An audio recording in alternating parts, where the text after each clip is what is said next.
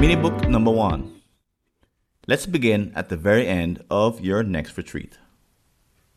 Working back from that final moment tells you how to plan your agenda.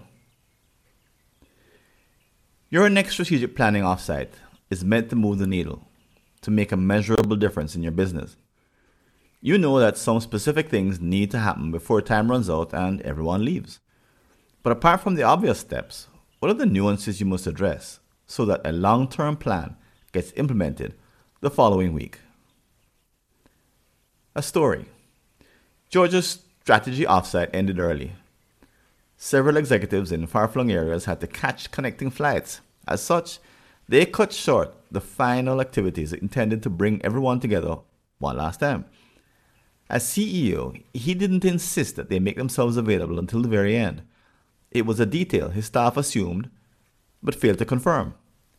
Now it would take another year for participants in the room to be together, leaving important decisions hanging until then. They needed another couple of hours to bring them to completion, which they just didn't have. Should he have insisted? After all, they had weekly Zoom meetings and could play catch-up. If you were advising George, you may come up with an idea. What if you could coach him to see there are some non-negotiables in strategic planning workshops? Let's name these non-negotiables must-haves.